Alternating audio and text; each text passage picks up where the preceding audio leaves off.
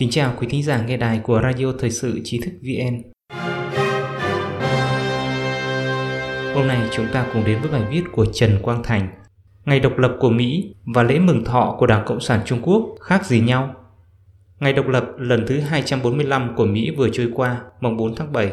Nhưng những cảm hứng về ngày trọng đại này vẫn sẽ còn mãi trong chúng ta. Nền tảng lập quốc của Hoa Kỳ với các giá trị phổ quát, dân chủ tự do, tôn trọng nhân quyền, chính phủ hợp hiến và pháp quyền, cơ chế cân bằng quyền lực sẽ luôn truyền cảm hứng và điều chỉnh hướng phát triển của loài người.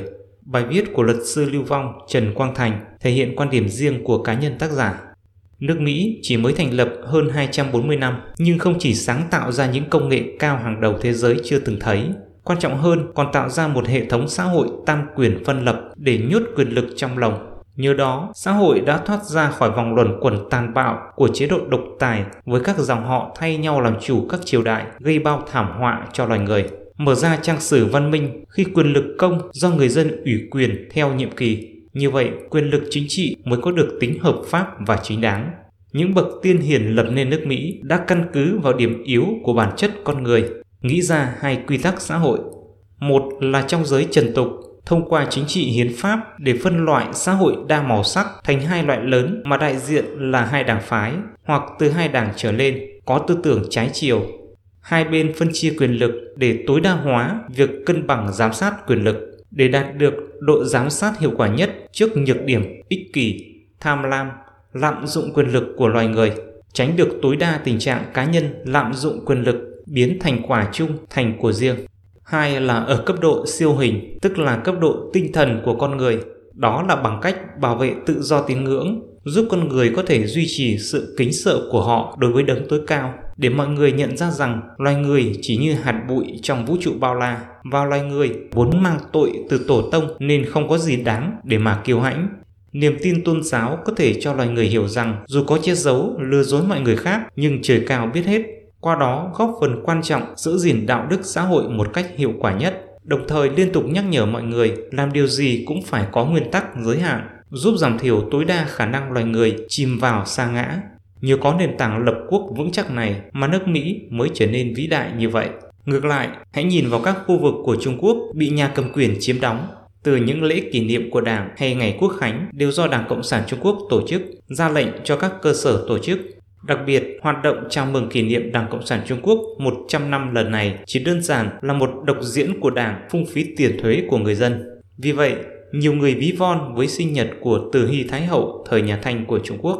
Mặc dù để định hướng dư luận, cơ quan ngôn luận của Đảng Cộng sản Trung Quốc kết hợp số lượng lớn đội quân không gian mạng toàn lực tuyên truyền, nhưng từ thực lòng mọi người Trung Quốc trên khắp đất nước, có mấy ai tin vào lời tuyên truyền của Đảng mà yêu Đảng và nhà nước của Đảng. Điều này được chứng minh qua việc ở các khu vực mà Đảng Cộng sản Trung Quốc chiếm đóng không thấy một gia đình nào treo cờ Tổ quốc trong nhà riêng của họ.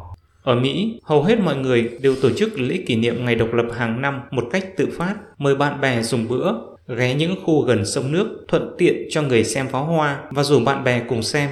Chính phủ làm theo ý người dân, tổ chức các hoạt động bắn pháo hoa quy mô lớn tại quảng trường hoặc trên các thuyền trên sông. Các tổ chức phi chính phủ cũng tham gia phục vụ hiện trường. Người dân xem pháo hoa tự phát với lòng biết ơn và niềm hân hoan. Ngày này ở Mỹ thực sự làm nức lòng người dân cả nước. Có lẽ đây là sự kiện công cộng duy nhất ở Mỹ hàng năm mà chính phủ sẽ chi một số ít tiền thuế của dân để ăn mừng với người dân.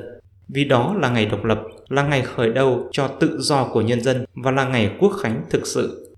Trái ngược với nước của Đảng Cộng sản Trung Quốc, để kỷ niệm 100 năm chiếm hữu thành công Trung Quốc hay kỷ niệm 72 năm thành công cướp được chính quyền từ Trung Hoa Dân Quốc thời Quốc dân Đảng, Đảng Cộng sản Trung Quốc đã mở ngân khố thoải mái tiêu tiền của dân, sử dụng ngân khố tùy tiện như của riêng Đảng, thậm chí còn trực tiếp lấy tiền từ kho bạc nhà nước để trợ cấp cho mỗi đảng viên lão thành của Đảng Cộng sản Trung Quốc 5.000 nhân dân tệ. Đây là hành vi trắng trợn, sử dụng tiền công cho mục đích cá nhân, có khác gì ăn cắp hay ăn cướp. Việc trợ cấp cho đảng viên lão thành của Đảng thì phải sử dụng tiền từ đóng đảng phí của đảng viên. Tại sao lại dùng tiền thuế của dân? Đừng quên, hơn 600 triệu người ở các khu vực bị chiếm đóng của Trung Quốc với thu nhập hàng tháng chưa đến 1.000 nhân dân tệ. Còn hơn 900 triệu người Trung Quốc thu nhập hàng tháng chưa đến 2.000 nhân dân tệ. Nhưng đã bao giờ Đảng Cộng sản Trung Quốc muốn đưa tiền trợ cấp cho gia đình họ cải thiện điều kiện sống của họ? Thực tế, khoảng cách giàu nghèo ngày càng tăng ở Trung Quốc là do phân bổ không công bằng trong hệ thống xã hội của Đảng Cộng sản Trung Quốc. Sự chênh lệch vị thế xã hội đã dẫn đến cơ hội không bình đẳng trong xã hội và gây lãng phí nguồn lực. Với sự phát triển của Internet giúp tầm nhìn của mọi người ngày càng mở mang, người ta ngày càng thấy rõ ảnh hưởng của chế độ chính trị đối với sự phát triển xã hội. Trước những chất vấn của mọi người, Đảng Cộng sản Trung Quốc không còn cách nào khác là áp dụng thủ đoạn ngụy biện tùy hứng. Cứ khi nào nghe ai nhắc Trung Quốc không phát triển bằng Mỹ là Đảng Cộng sản Trung Quốc sẽ biện hộ. Mỹ đã thành lập hơn 240 năm, còn Trung Quốc mới, thời Đảng Cộng sản Trung Quốc chỉ có 70 năm. Vậy chẳng lẽ thời gian trước 70 năm đó nước Trung Quốc chưa có sao? Mỗi khi cần tuyên bố Trung Quốc vượt trội so với Mỹ thì Đảng Cộng sản Trung Quốc sẽ giải thích lịch sử của Trung Quốc đã có 5.000 năm, còn Mỹ chỉ có hơn 200 năm. Đây không chỉ là một tiêu chuẩn kép còn cho thấy kiểu hành xử bất chấp logic. Nhưng tại sao trong khoảng hơn 200 năm lại có thể tạo ra những thành tựu vượt xa hàng ngàn năm? Những giải thích vấn đề này bằng lý do thể chế chính trị sẽ bị Đảng Cộng sản Trung Quốc kiểm duyệt, ngăn chặn người dân tiếp cận.